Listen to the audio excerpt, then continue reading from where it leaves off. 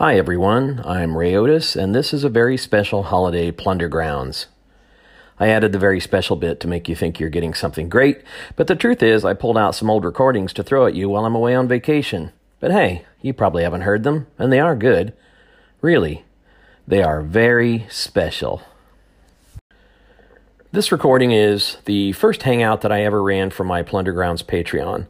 The topic was solo gaming, and my subject matter expert guest was Sophia Brandt. Sophia was a key player in the Lone Wolf Google Plus community for solo gamers, and she created the Die Hard blog, which featured lots of solo and free game resources and reviews. Once we got the hangout going, we were joined by Slade Stoller, author of the role-playing game Dust, Fog, and Glowing Embers, and by Michael Barford, a frequent gamer in the Gauntlet Online Play community and a contributor of ideas to Plundergrounds. Solo gaming is an area of the hobby that really interests me. I think it's obvious that it grew out of choose-your-own-adventure books, early interactive fiction computer games like Zork, and the tradition of solitaire play in wargaming. Perhaps it's worth a podcast or two in the future. In the meantime, here is the hangout. Oh, wait, I should point out that there is some pre-hangout talk at the beginning that I left in because of something funny Sophia said about her kid. Feel free to skip past it. I put a section break between it and the official start of the conversation. So now, here's the hangout.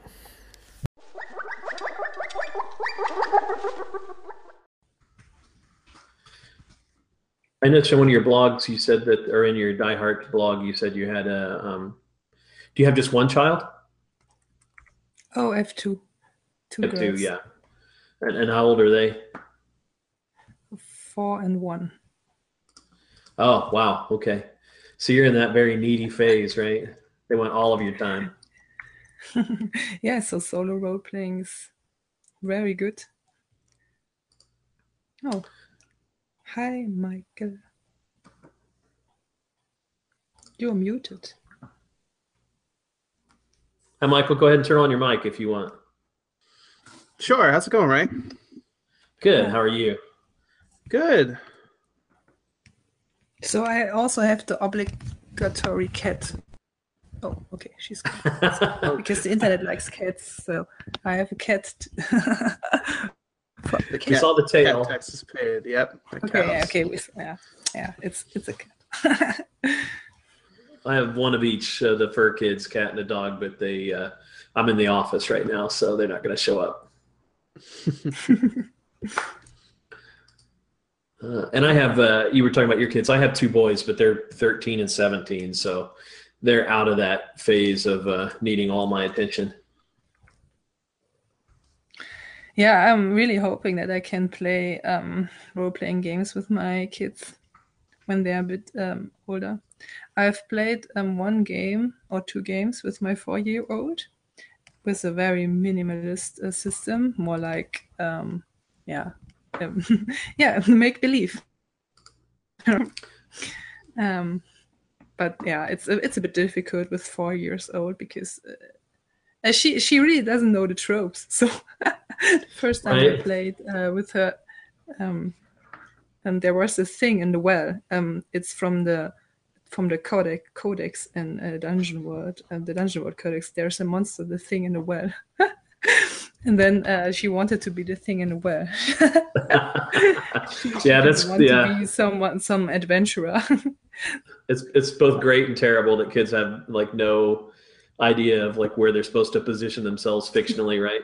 They don't understand the tropes. Yeah. Slade, hi. Hi, how's it going? Hi. Great. Yeah, congrats for your Kickstarter success. Oh, thank you very much. Very exciting. I'm looking forward to it. Oh, thank you. Yeah. Slade, are you just using regular old iPod like headphones? I am, yes. They sound really good. Do they? Yeah. Oh, the microphone. No, the microphone's much nicer. Oh, I was gonna say, like, wow, that's I didn't realize they sounded that good. No, that explains it. Very big pop guard and everything. Oh wow, you're a pro. It's a big mess. I was really excited that I was going to be making a podcast, and then I didn't. But it's nice for GChat and Hangouts games and everything. Right. Just fine. Yeah, I got one of those blue microphones too, but I'm not experienced at using it yet. So that's what I'm running right now. I don't know how my voice, what the quality sounds like, but seems good. Yeah. I picked up the blue Snowball Ice recently, but unfortunately, I'm still working with a Chromebook. Me too. Okay, cool. Yeah, so I feel like it's a little, at least the one I have. So now it's like I've got this nice microphone, but I can't use Audacity or anything. So yeah. I got the same. Except mine's the like shiny one. I don't know why I grabbed that one, but it reminds me of the old movie version of War of the Worlds. They had the ships, and they looked like manta rays, but they had one eye that came up, and it looked like those snowballs. Yeah. All right, we've got a few people. I've sent out some invites. We may have some more straggling in, but let's kind of go ahead and do some quick introductions. I'm Ray. You probably have seen me around the internet. I write Plundergrounds, which is why you probably found out about this hangout. I like both. Maybe I'm an odd duck this way, but I like both old school role-playing games and indie games. I play them in alternation pretty consistently, so I don't really get the rift that other people talk about. And I've been playing since, honest to goodness, probably since 75 or 76. So there you go. Sophia, you want to introduce yourself? Yeah, I'm Sophia. I play R games. Like Ray, I like both kind of games. I have a bit of problem with some of the more indie stuff like Fate. I tried Fate, but it really didn't click for me. I like solo role-playing games. That's why I'm here. My first game was a German game, Das Schwarze Auge. It's been translated into English, I think. It's kind of a very complicated system. And then my second game was D&D 3.5. And I still remember how confused I was because there were so many rules and I really didn't get what to do when we got to the grid-based combat. So I really said, okay, I don't know what to do. Just tell me what to do. Yeah, it was really complicated. I mostly like rules-light games. So stuff like Pathfinder is not really my forte. Right. Michael, how about you? So I think I've been interested in role-playing games for a long time. It's just seeing the books. I would just like pick them up at Barnes and Noble or wherever and just read them. I never really was in a geographic location where there were a lot of role players that I could find, at least. But that's what kind of led me to online gaming and where I've met a lot of cool people. The Gauntlet community is what tips me on to your zine, Ray, and your involvement there. Looking at now, I've read lots of games, but as far as playing, I've mostly played PBTA games at this time. Mm-hmm. So, yeah, but I love fantasy stuff. That in itself covers a pretty wide range, actually. Yeah, but I haven't played a lot yet. Oh, I'm sorry. Thank you. Slade, tell us a little bit about yourself. I can't pass because I'm the last person here. So we used to play a lot of Vampire and AD&D in the basement in high school. And then at college, I met a different group of friends, and we played the heck out of 3.5 and continued on with some of our vampire werewolf stuff. I took a good break after that, and when I got back, I was living in a totally new city, so I was looking at online gaming opportunities. And the first Google Hangouts game I played, I don't think I said 5 words because I was just so worried about interrupting people. There's no, that face-to-face is just so much, just so different from online gaming. And there's no lag, and you can see the people, and you can throw dice at them, and you can, there's a lot more interaction. And it was very jarring, but I think I'm getting over it. It is very difficult. That timing thing is very hard, not to talk over people. All right. So I got interested in solo role playing, I don't know, pretty early, I guess, but it's an interest that kind of comes and goes for me depending on, I think with a lot of us, it's kind of time constraints, and sometimes it drives us back to it, or investigating a new system or testing out something that we're going to run that maybe drives us back to it. But I had a little bit of show and tell. If I can let's see, I'm going to screen share, if I can remember how to do this. My first solo role-playing experience was in the Melee system. I don't know if anybody has ever seen this, if you've ever seen this, but this was a micro game. Right. Yeah, in the 70s, it came in a little digest size thing in a baggie with some dice and a map. But they had put out a book that was a choose your own adventure style solo role-playing game called Death Test. And I died many times in this book. You can see it's one of those numbered passages. And this map was a blank map, but they would tell you in each so here, like on number 71, it says, you're in the Azure room, set up your figures in the entry hexes. You see 4 goblins in the center. You can attack or turn around to leave. So we'll give you these program choices and how to set up the map. And then mostly it was just about fighting things and finding treasure. But that was my first experience with solo role-playing. What was your first solo game, Sophia? Oh, that's a good question. I know that many... I think the people from the UK had these gaming books, fighting fantasy gaming books, and I think I played some of them too because they were translated into German, but I can't really remember what they were called. So I think that was the same. So it's also these continue to number 70 or something like that. So where you have like this pre-programmed adventures, and you can decide which path to go.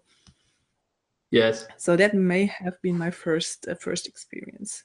And after that,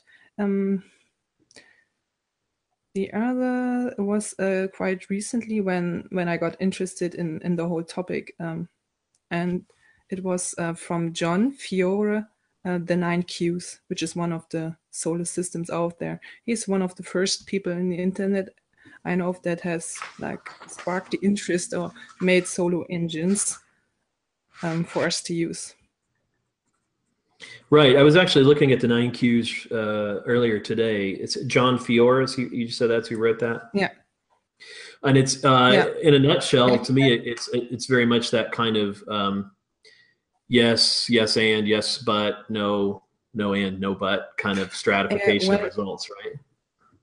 Yeah, not really. He's got like a narrative framework for creating stories. So he had a very, very, very good blog. John Fiore is probably the most knowledgeable guy on the internet about solo role playing, but his blog is private now, so I don't know really why. So he's still on G+. So if you find posts by him, they are always excellent. He has really good ideas, and this was, I think this was the second engine. The first one was the Mythic Game Master emulator, and that's the one that almost everyone knows if you've ever been interested in solo role-playing. And this was written by Tana Pigeon. And this is more like a yes-no system. It's like a yes-no Oracle system. Mm-hmm. I think the name Game Master Emulator is a bit misleading, but we can get into it later on. But actually, so the idea behind this is that you ask the game master emulator or the solo engine questions like you would ask an actual GM. And then you have like a table you can roll on, and it gives you different chances for yes or no. It seems kind of like a Magic 8-Ball or something, right? Yeah. Almost. I would say that. So actually, these are really two good systems to kind of start out talking about, because I just opened up 9 questions again, and I had totally gotten that mixed up with a different one.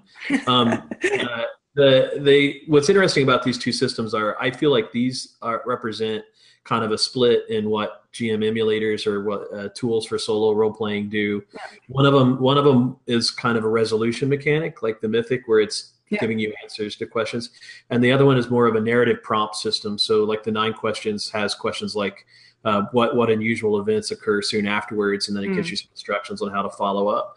So do you ever use systems like that in combo, or do you tend to kind of go with one or the other? I'm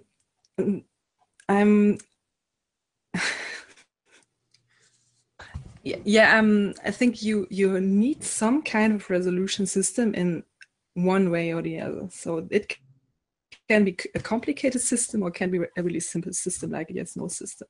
So that's like more or less like a given. Okay. But if you don't have like a framework, something like the 9 Qs or other frameworks, you can even use the 5-room dungeon system, which is probably quite well known because it's originally an adventure. But if you don't have a framework, most of the games tend to get out of hand because normally in a normal game, you have the GM to keep track of pacing, and if you don't have that, my games tend to fizzle out because you just go into one direction and the other direction. And that's probably a good idea to mention the most interesting thing about solo role-playing is a game which is originally designed for as a social game for more than one player, mostly for one GM and several players. And you have to bring all these roles under one umbrella. And that's an interesting part about solo role-playing. Yeah, it is. It's I think what confuses a lot of people, right? Because they think, a role-playing game by definition is something you can't play on your own, is what I think the assumption is. And when somebody first sits down to play a role-playing game solo, it's a little, your mind can just kind of explode because you don't quite know what to do at first. And then I find that once you fall into it, it feels very natural in some ways. Yeah. First of all, there are some misconceptions because some parts you can't really get with solo role-playing, like the social part is a bit difficult, at least during play, because you're the only one there.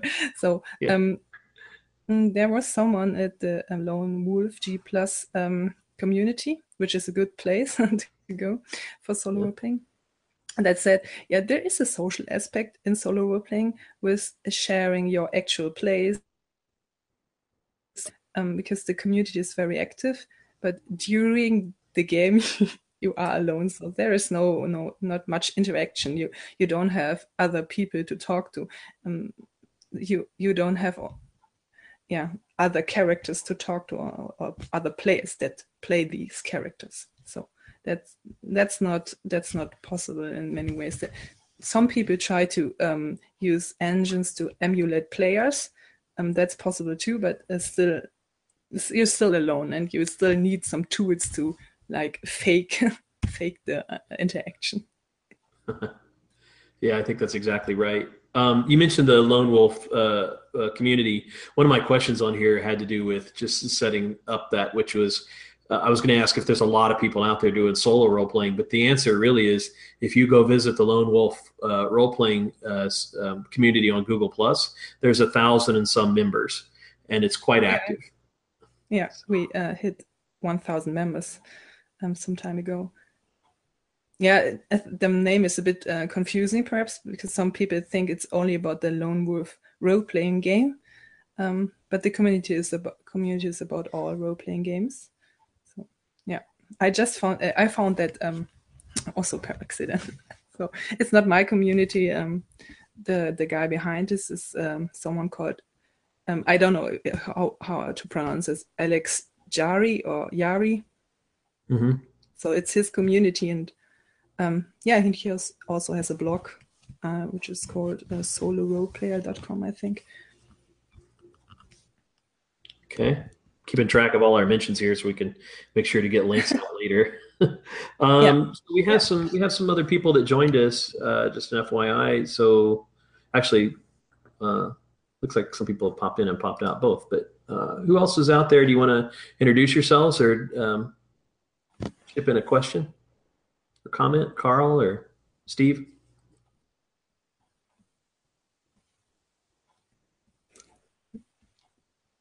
They may just want to lurk. We'll let them pop in as they feel comfortable. I think you mentioned that. So there's this weird thing. Let's imagine we're in a solo role playing experience now, and you mentioned that obtaining the social aspect of it is obviously very hard. Although I agree, when you share your results, that's kind of a social thing, but that's more like talking after the game as opposed to the social interaction at the table. And then the other thing that's hard to get in the experience is this element that I like. The thing I actually really love about role playing games is how people surprise you. The GM or other players surprise you by turning the fiction in a direction you didn't expect, or introducing an element you didn't expect. And so you can kind of simulate that with some of the different tools that are out there, but that's the other thing that's kind of hard to get. And I was going to ask you about when you're doing a solo role-playing experience, and anybody can answer this, honestly, which is, I'm always curious how much time you spend wearing the GM's hat, and how much time you spend wearing a single character's hat or a multiple characters hat, and what your preference is. In other words, have you ever tried to play one where you really try to stay in the viewpoint of one character, or do you just always find yourself hopping around? Yeah, that's a very good question, and the question which cuts to the heart of role playing in some ways. So I try to compartmentalize between the two different roles. Like I already said, the name GM emulator is a bit misleading, because as a solo role player, you have the role of the player or the player characters. You can play one, or you can play more than one, but you also have to be the GM in some ways. So because the solo engine, it's still a machine or a simple oracle, but it can't really react to all the different things that players do. So it gives you a prompt, but you have to interpret the prompt. So there's always some kind of interpretation you have to do. And so there's always the fine line between being the GM and doing what the logical thing to do. So if players go into a dungeon, then they meet, there's a monster, so then you can say as a GM, okay, this monster has the instinct protect their young, so will it protect its young?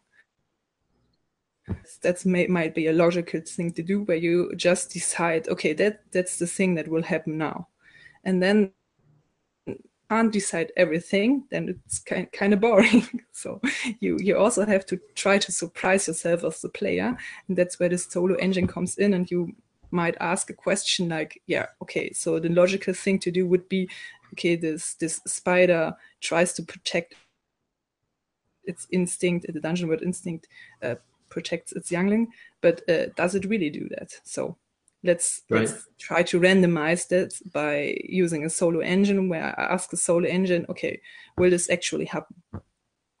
And you really have to walk the line between asking too many questions down, but still, still asking some questions, so you get surprised. Right. Otherwise, it's kind of linear. It's just okay, this happens and this happens. That's not a game. It's more like a writing exercise. Well, and sometimes it does feel a little bit like a writing exercise, but or creative exercise. You said a couple words in there that I thought were really key. One of them was compartmentalize, and it is true that what you find yourself doing is trying to compartmentalize what the GM would know, what the character would know. So for instance, the GM knows that it's potentially the monster is protecting its young. The player might not get that right away. The eggs, like let's say there's eggs, they might not even be visible, and so you try to try to put up little soft barriers in your mind between whose hat you're wearing now and what they know versus that, versus the GM and all that. So that's tough, but kind of fun. And the funny thing about that is, if you don't do that, if you kind of it's not very fun. Cheating at solo role playing is really dumb, because you're only cheating your own fun, right? And the other thing I thought you said that was good to me, which is just the word interpretation. So a lot of these solo engines, I find that sometimes playing a solo role playing game is a bit like reading a tarot deck or something. You want stimulus from these tools that give you something that you wouldn't have come up with on your own without this prompt.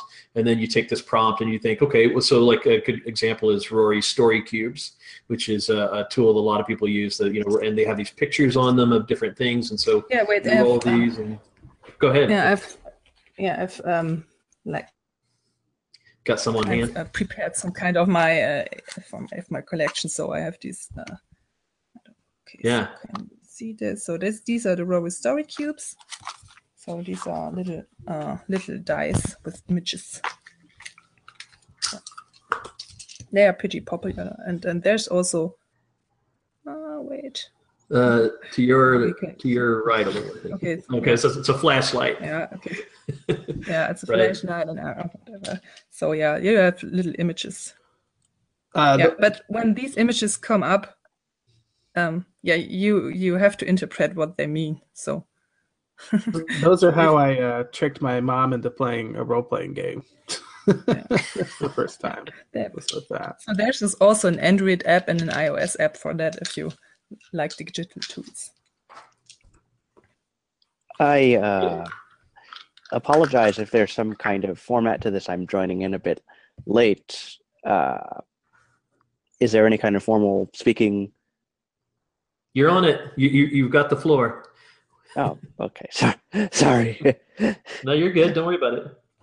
As a solo gamer who happens to be blind, this discussion of image interpretation is interesting, because I don't usually have access to techniques that y'all seem to use with Story Cubes and whatnot. And unfortunately, the iOS and Android apps are not accessible in my situation. And what kind of process they could go through to make that work. Somebody at one point went through and actually typed up the original set of Story Cubes in like a giant Word document, so I could theoretically roll a bunch of dice, sort of simulate them. But it's honestly kind of a tedious procedure. Sorry, go on. Yeah, no, go ahead. I was just going to say that my interest area is how much of this wisdom depends a lot on the genre of game you're interested in running. I love investigative games, for instance, in the Call of Cthulhu vein, but find them really hard to solo. And yeah. Yeah, that's interesting. I haven't played an investigative game per se, so yeah, I'm pretty sure that someone has, because all kinds of people play these games. So Yeah, perhaps I can find something on the fly. Go ahead. But yeah, for the image tools, I don't think it's necessary to use images as prompts. You can use words or you can use other things. So if the story cubes or the other image cubes, of course, don't work for you, there are other tools. For example, the Mythic GME doesn't have image tools. There are some lists for interpreting events that are like weird, like wait, let me find an example. You just have something like procrastinate prison or something like that. So it's just words. You have to find out what they mean in the context of your game. That works too. And the good thing about the Mythic Game Master emulator system is that there are a lot of unofficial tools, online tools that use them. So for example, especially for Mythic, there are a lot. So I think the Adventure Smith app, the Android app, which is excellent, has a Mythic fate chart. And for Mythic, there are tons of tools online. So is the Adventure Smith the one? No, I'm sorry. Go ahead. Yeah, I was just going to ask you, Zachary, something as a person who with sight, something I am often inspired by are like visual images, visual art, things like that. I see a really interesting drawing or painting, and I say, "Oh, I want to see what adventures lie in there." So, for a person without sight, what sort of things inspire you in that similar way? Scenario hooks, maybe. Although, to be honest, I mean, I do struggle coming up with it's false starts and figuring out, okay, I've got a character here, but what exactly do I do with him? I honestly sometimes have more fun creating characters in game systems that make that kind of interactive in itself than actually putting the characters through any sort of scenario. Sure. Like I've really enjoyed rolling up Traveler PCs, but actually doing anything with them is another story. Yeah. Do you ever find inspiration from mediums outside, like from other senses? Like, do you hear a song that's inspiring to you, or I suppose even the smell? I think these are things that I would take for granted. Books probably mostly would be a good. Yeah. I read a lot, and so it's like, well, that's interesting. Maybe I could run with something along those lines.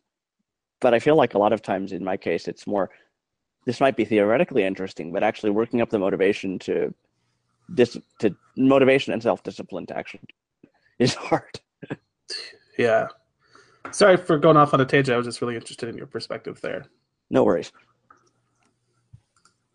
Yeah, I thought that was a great point of view to bring. We think about there like Sophia said, there probably are many tools that are kind of text based, but there are other things to consider.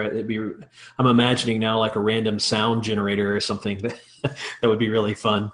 You hear a gurgling noise or a scream in another room or something that might inspire some creativity. I'm just thinking here about this topic has brought up logistics. In my mind, I'm thinking about how much of the, I guess, overhead of solo RPG stuff can be facilitated or by setup. A lot of the problem I run into sometimes is that games are very table heavy, for instance, and so the process of the cognitive, I guess, load of look up this entry in a table or run through this, procedure can be kind of taxing because I have to consult the game in a digital format that is not ideal to begin with. Whereas from a sighted person's perspective, you can just flip open a book and be like, okay, so table, or I bookmarked it, or whatever. So it's a lot less mentally taxing, I guess. I don't know how that works out in practice, but I think there are some very simple tools that you can use where you don't need a lot of system.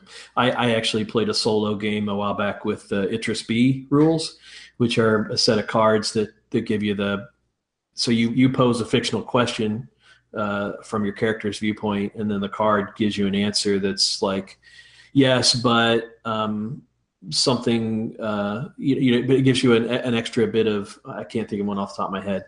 It's a yes, but. It's a yes, but, you find a disturbing clue that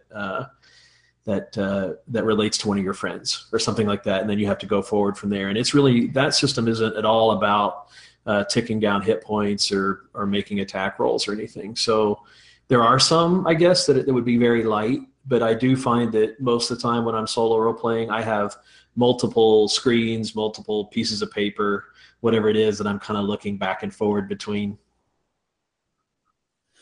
And I think that they just your own preference also, what you like to do. Do you like a lot of prep? Do you like to prepare your setting? Do you like to create a lot of context for your game beforehand? It can be easier to play a game when you have context, because if something random happens, then you have a clue what that could be, because you already know a lot about the setting. Like, for example, let's say you play an old school game and you create a hex map before, and you might already know what happens there, or you might have a clue. And that's also the case if you use a published setting, like a well-known setting like Star Wars or something like that. If you use that, then you already about the world. But if you use it like some generic fantasy, like we all play in this generic D&D fantasy-like setting that is just implied generic fantasy setting, then can be a bit difficult. So it also depends on what you like to do. So if you have a lot of stuff beforehand and a lot of prep, then you also have to consult a lot of tables, your stuff and prep beforehand. But if you just do it on the fly, then you don't have to consult a lot of your prep. But it can also be a bit more difficult to come up with like in a real tabletop game. So are you more the improv GM or more the prep GM? Yeah, I think that's true. Carl actually wrote in a question. He's more comfortable lurking, but he's more comfortable he's actually at work, so he's joining us on the slide. So he had a question about what he calls binary oracles versus oracles that have more results. So I think that, like, the first, for instance, one generation away from a yes/no oracle is like Dungeon World, or the play by or powered by the Apocalypse games, which gives you the success and then kind of like a mixed success and like a no. But I think he's going on even out. He says Mythic has 11 different likelihoods. So if I'm interpreting that question correctly, do you have thoughts on that, Sophia? For me personally, I don't have oracles where the distribution is totally random.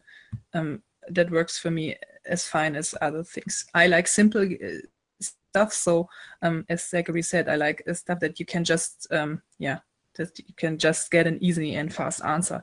That's why I prefer digital tools. So if you take the fate chart, then you have to look up like what there's a table for that, and then you how's the probability, and that takes too much time for me. So I use digital tools where I just do a click and I get the answer. So here's the fate chart. Perhaps I can't screen share. So if I don't know, Ray, do you have the fate? Do you have the Mythic GME as a as a PDF? As a screen, us? yeah, I do, but it'd take me a minute to get to it. So I think it's clear enough. I think we can get the idea. Yeah, you can see it's a lot of rows, and so yeah. Yeah. Well, okay, it's not really complicated to use, so that's not the case. But I find it just easier and faster to use a digital tool where I can with a mouse, and then I just get the answer instead of looking it up. Forgive if you heard me typing. I'm sorry about that, but I was answering. We got a question that came in through a different avenue, and I was just checking in with that person. And this is Jerry Colhurst asks, what do people here use to determine NPC or monster actions? Yeah, for Dungeon World, there's actually quite a cool tool which was written by Ray Otis. So for Dungeon World, I actually sometimes use the random GM move app, which Ray himself wrote. It depends on your system. So if you play like BX, there's this reaction chart which you could use. Or you could just ask a question, some other emulator, like, okay, will this thing attack me, or like, is this innkeeper friendly, or whatever. Or you can just use your logic. So if you are in a setting where adventurers are a hazard, that people don't like adventurers because that means that they will bring trouble to the village, then people might just not be very friendly to your characters. So you can say, okay, it's pretty likely that they won't offer a lot of assistance to your players. Then you can just decide, okay, so they are not friendly. Or you can say, okay, it's likely that they are not friendly, and you can use a system to check that. It's up to you. Total freedom. No, go ahead. I love reaction tables like that. So there is some systems actually have that kind of function built in, as Sophia was saying. GURPS and Traveler come to mind, for instance. And I guess if you're using a system like Mythic, you can probably just ask either a yes, no question or something weirder. But yeah. I think one of the things I want to make sure we work in is just some ideas about how Dungeon World plays as a solo. And I think one of the things that works really well in terms of Dungeon World is the creature moves and creature instinct. So the instinct always gives you kind of a general feel for what the monster's probably trying to achieve or what its nature is. But the moves themselves, usually you've got 3 moves or 2 to 5 moves, let's say.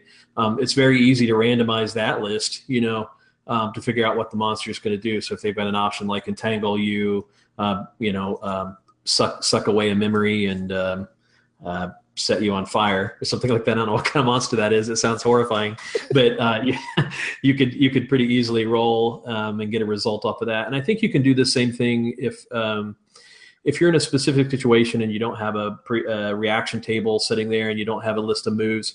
You can stop, like Sophia was talking about. Maybe you've messed around with a group of villagers, and you can stop and think about what are some potential reactions, and just very quickly list them out for yourself. Well, they might be really upset, or they might have wanted to get rid of that building anyway, or so give some realistic reactions and then randomize from that. It's fairly easy to build your own little table. For me, it's kind of like whatever's the most fluid and it doesn't interrupt the creative process is the best thing. I don't want to go too deep into tables, so I tend to go for some fairly simple tools. Yeah, there's always the danger, to get bogged down too much. So, and that's also a personal preference. So, some people like to use a lot of tables and use to consult the Oracle a lot to really ask a lot of questions, and some people like to free flow a bit more. Yeah, there's a line you must find for yourself in some ways. I do, and everybody's fun is a little different. So some people love going through those tables, and if you're just a person that loves, for instance, Dungeon Crawl Classics it's very table heavy. If you love that, that's great. If that's fun for you, go as deep as you want on the tables. Carl has asked the magic question here. He says, I've never, aside from Dungeon World, he said, I've never played Dungeon World in a live setting, but I really wanted to try it out solo. And I think the magic question here is, do you have resources where I can start? So let's talk about resources where he might start solo role-playing in general, and then maybe some places he might start as a solo role-playing experience with Dungeon World specifically. Yeah, I think I have like the hodgepodge blog post for all the solo role-playing resources, which I will link.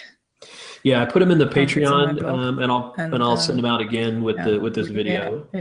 Yeah, that's right. I love all your blog posts. They're a very good resource. Yeah, thanks. Yeah. This was originally like when I started out, I didn't know what tools were available. So I asked in the community here. So is there a blog post that has these available? And there wasn't. So I started a Google Doc, and it got more and more and more and more. And then I said, okay, I put this on my blog. It's a bit easier to maintain. So that's the big. So I think I have like a primer for a very short blog post about how to get started in role playing. But what I would really recommend is a blog series by John Riorio. I'm not sure if I pronounce that correctly, which was also in the resources list that Ray gave you. So I will also put that here in the Hangouts chat. And this one is really like the best intro, the best guide on how to solo role play. Yeah, I wish I would have written that. I'm thinking about writing something like that, but John, I don't think I can do a better job. So this is really that's a good thing too. So that's great. I think for Dungeon World, did you have something in particular in mind? Oh yeah, for Dungeon World, I have two blog posts where I play a solo game of Dungeon World. The links, I don't have the links at the moment, but Ray has them, I think. Yeah, I do. So yeah, perhaps you can just link them at the moment. I'll tell you where I started with Dungeon World specifically. I was a little afraid I decided I was going to have 4 characters when I did some play leading up to this event, so I wouldn't be completely unprepared.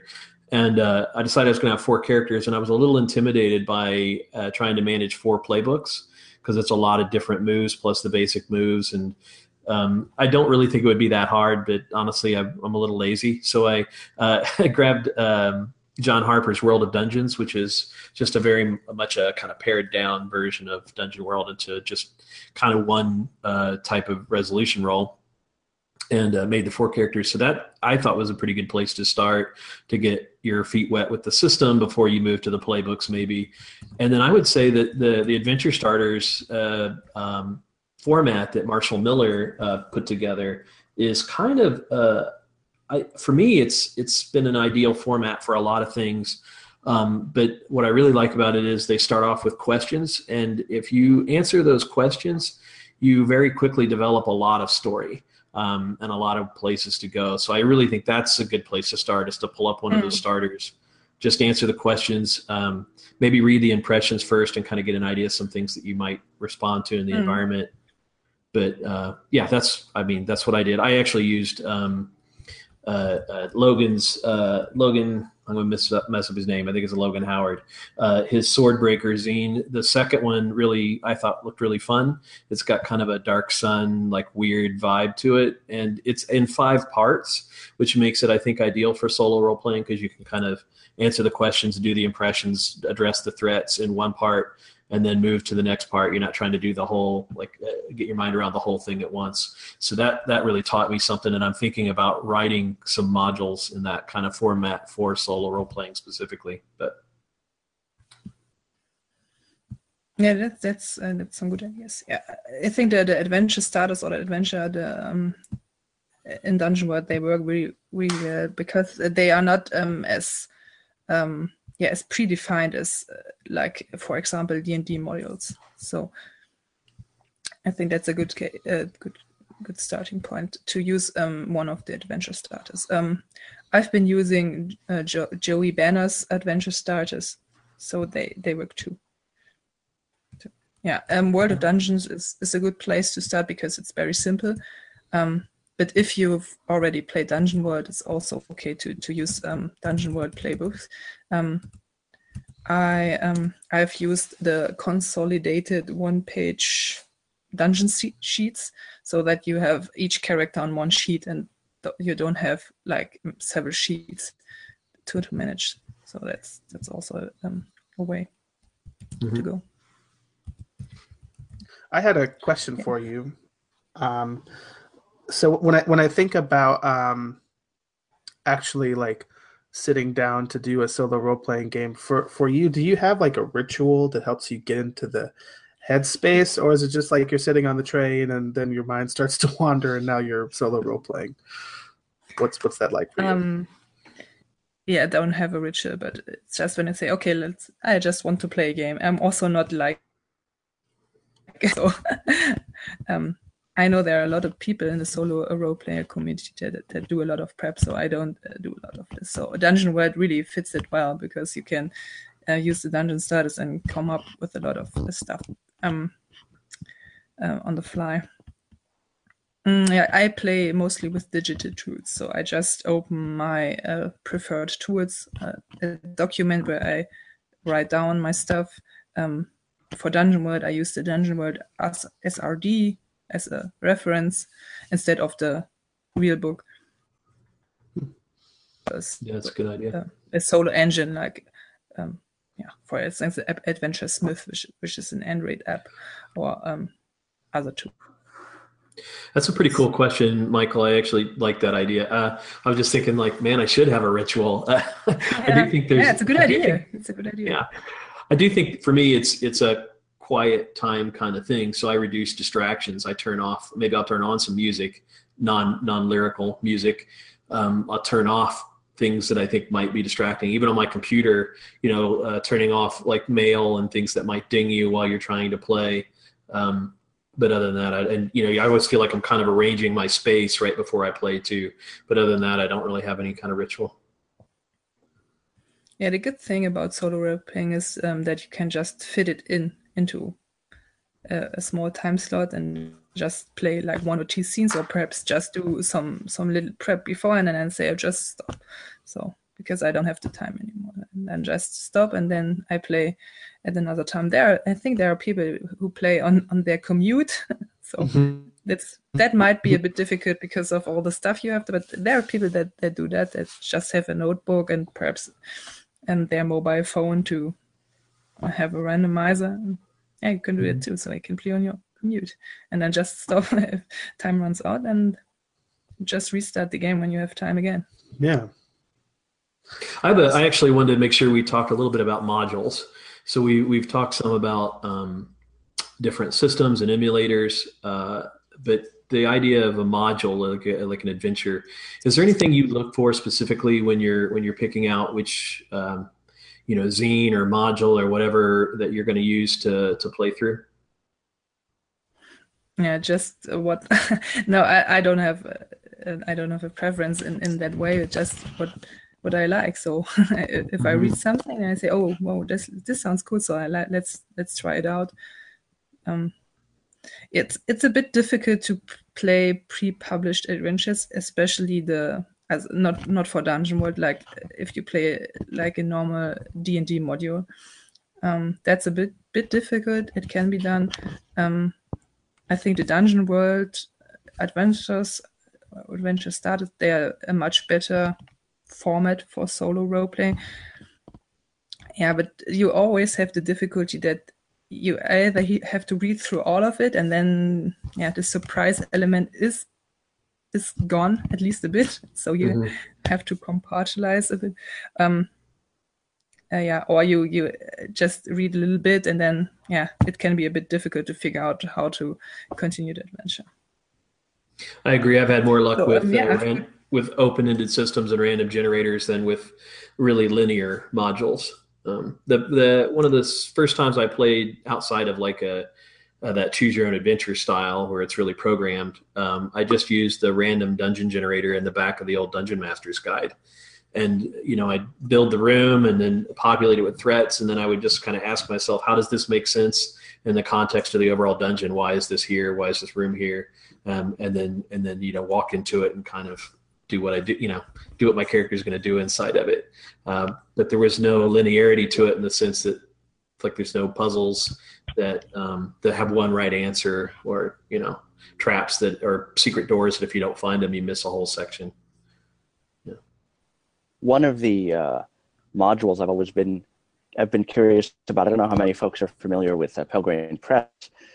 They've released a couple of weird products for their Gumshoe games, which are basically giant lists of NPCs and locations and stuff, which are kind of meant to be improvisationally combined on the fly at the table into kind of an ongoing investigative storyline. I've always been kind of curious to see how those would work solo, but haven't yet figured out how exactly to do that. But I think that might be an interesting change from the traditional sort of module, since nobody would know what was happening until improvisation happened in some form. Zachary, are you talking about like the Armitage papers? Like yes, I am. And the Dracula dossier for Knights of Black Agents. Yeah, exactly.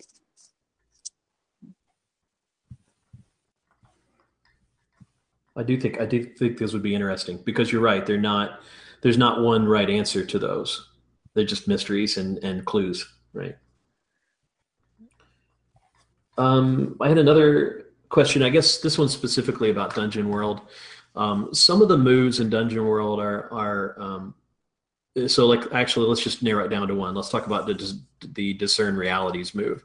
So there's these questions under Discern Realities. What happened here recently? What's about to happen? What should I be on the lookout for? What here is useful or valuable? Who's really in control? What here is not what it appears to be? I think the easy answer to this is that you just toss it back on yourself as the player of a character to answer those questions. But I wonder did you find that, Sophia, when you were playing through Dungeon World, did you find any of those very specific fictional moves kind of an awkward fit for solo role-playing?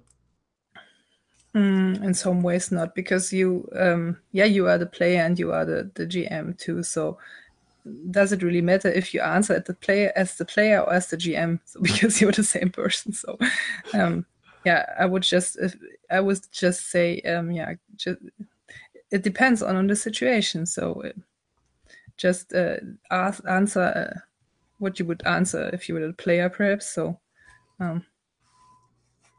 I think Dungeon World really there.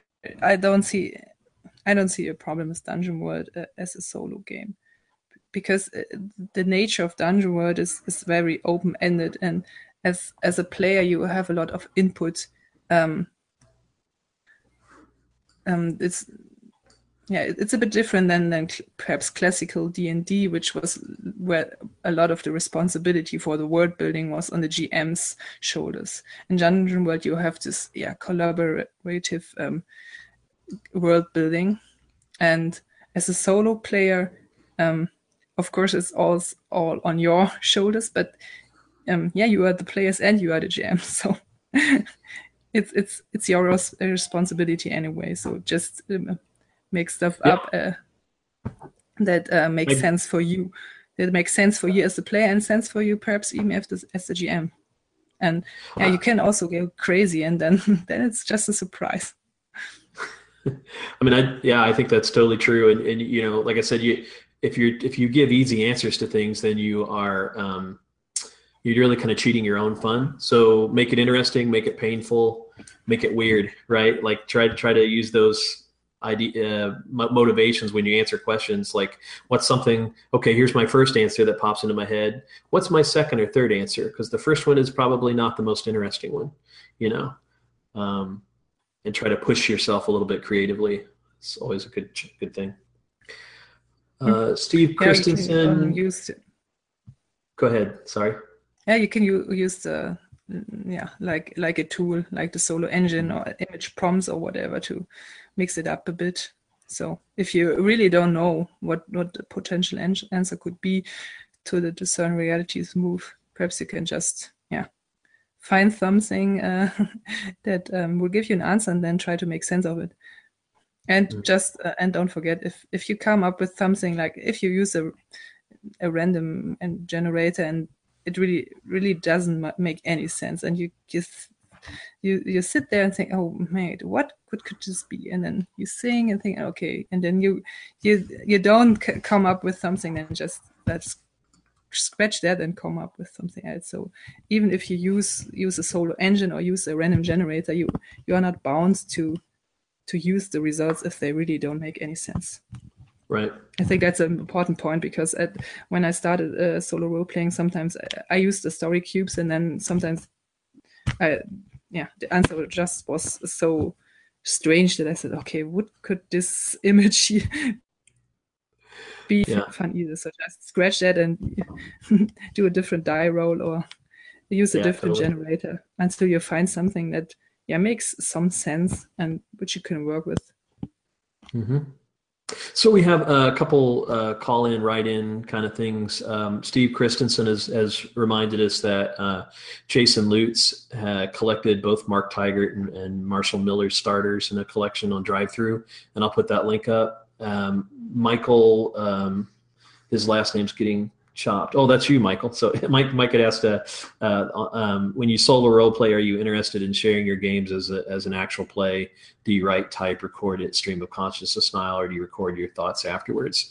I mean, just real quickly for me, I am interested in that. Like, I think it's kind of fun to put together the notes of like what happened and tell a little story. I've seen guys do it as YouTube videos. I know Sophia writes hers up. And so for me, that's part of the experience. Sophia, do you feel like if you didn't write it up, that it would kind of cut your fun short? Yeah, for me, it's a bit too difficult to just have it all in my head, because then it just doesn't feel like a game anymore. I find it easier to write stuff down, so that puts the mental overload, which Zachary already talked about. It just puts it a bit down onto paper or digital paper. That's true, but do you share it? I was going to say, do you share it though primarily to help other people see what's going on, or do you like sharing it for the social aspect of sharing the story? I like sharing it for the social aspect, and but I also try to format my blog posts so that people might learn a bit about how to use it. It's a bit difficult to teach this just via writing. So there's a guy called More something, and he's got actual play reports which he's doing via YouTube. I think these are points to see how does it actually look like in reality. I don't use a stream of consciousness writing when I play. I really I write it down almost like I write it down for the blog post. So I don't do a lot of formatting afterwards. There are people who use pen and paper and just write shorthand stuff just for their own interest. So that's a possibility too. But because I know that I will share it as a blog post, I type it up neatly so that I also write out all the conversations or something like that. I mean, you could just like if you have a conversation with like a suspect in an investigative game, you could just say, okay, that's what he gives me. Like, okay, this is the guy I saw, so I can get, or you can really just type up this whole conversation just. Yeah. So you primarily, you're saying you kind of format as you go. So like I'm kind of the opposite, which is I scratch down a bunch of notes and then afterwards I end up typing my way back through it and then filling in some gaps and stuff. So I think that's an interesting distinction. It's probably smart to do it. I think maybe as I get more experienced, I'll format as I go so I don't spend so much time afterwards. We had another question from a gentleman named Follow Me and Die. It says, have you tried a hex crawl for solo games? I haven't yet, but one of my recent game was a Maze Rats game, which is an old school minimalist game, and I set that up in a Borderland village, and I think I could use this as a starting point for a hex crawl game. There's just today I found a really cool, interesting blog post by Paul Baldowski. He writes blog posts about Symbaroum, the Swedish game. And his idea was to use the Rory Story cubes on the go for creating your hex map. So you could have a hex map with some blanks filled in and some entries which where you already know that it's a swamp or something like that. And then when you go to the hex, then you can use the story cube to generate the contents of the hex. So that's it's like the D30 what's called a sandbox companion or something like that. Mm-hmm. Yeah, I saw that post. I'll make sure we get that linked. Okay, so Sophia, let's start with you in terms of like thinking about getting towards a wrap up here. Is there anything on your agenda that you wanted to talk about that we didn't get around to today?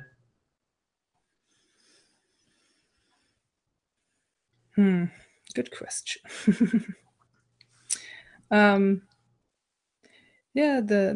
I think the most interesting thing is about solo role-playing is that it's a different experience than normal social role-playing, but it's also a very rewarding experience, and it's a bit weird, but aren't we all weird?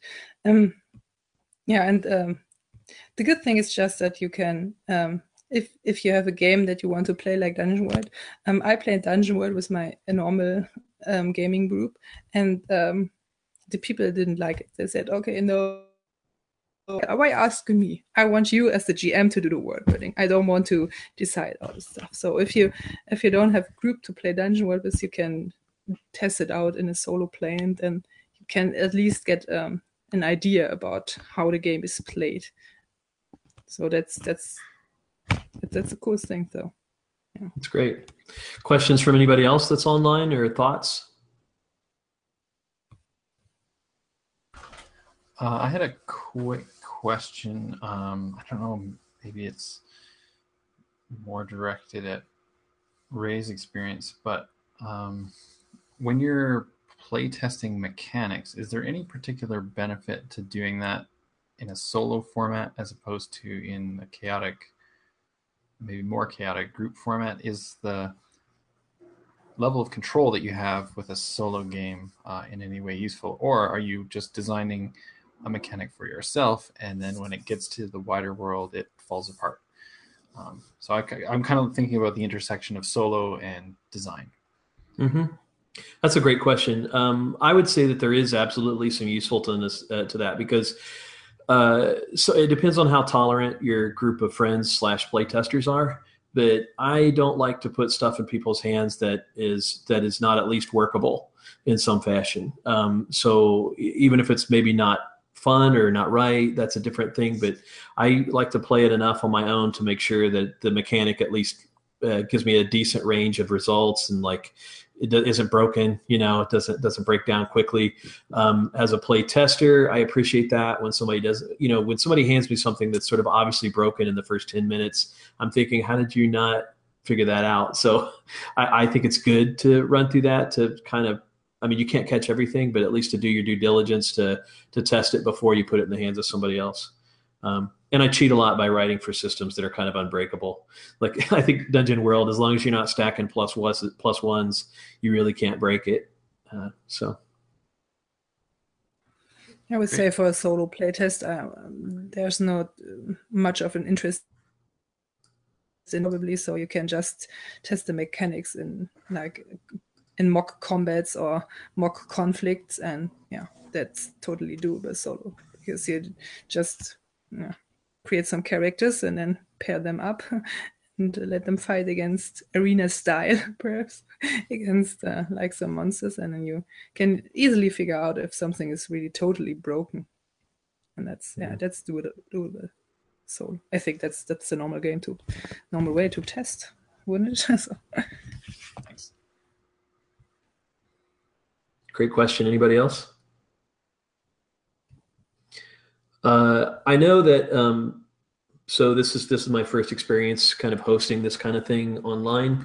I'm sure I made some mistakes. I have a feeling that the link I put out earlier may have been not the. I know Rich Rogers is feeding me some questions from someplace else, and I think maybe I've messed up the linking. But if you have any feedback afterwards about how this was set up, whether there's enough talk time for everybody involved, sound quality, publicizing it ahead of time. If you have any comments, I'd love to hear those afterwards. We'll definitely, I'm going to be doing these on a monthly basis, and definitely want to get better at them and make them. I'm actually really happy with the conversation we've had today, and I feel like once we wrap this up and leave it out there, that it's useful for other people to go and watch.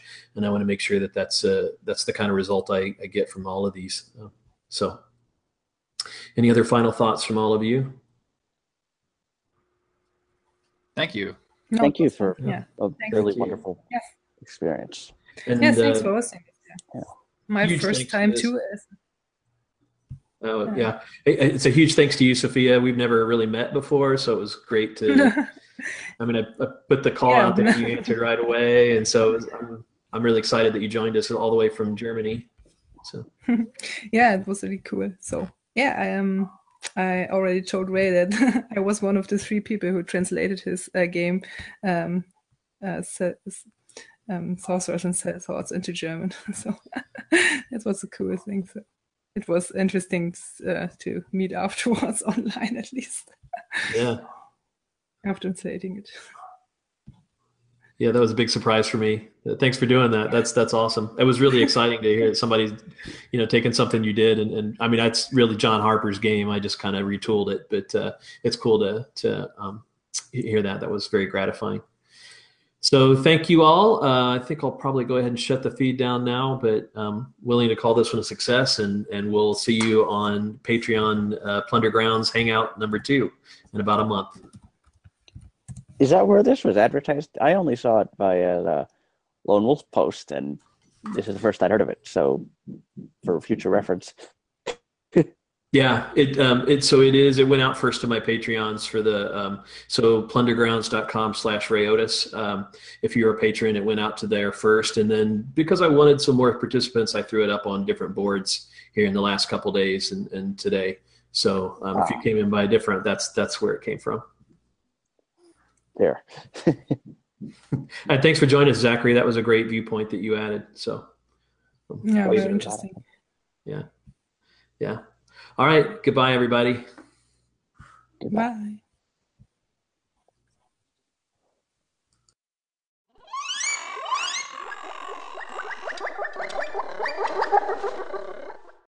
I'm Ray Otis, and you've been listening to Plunder Grounds. The opening and closing music was You Can Use by Captive Portal. As always, you can find links to all my projects at www.rayotis.com. That's RAYOTUS.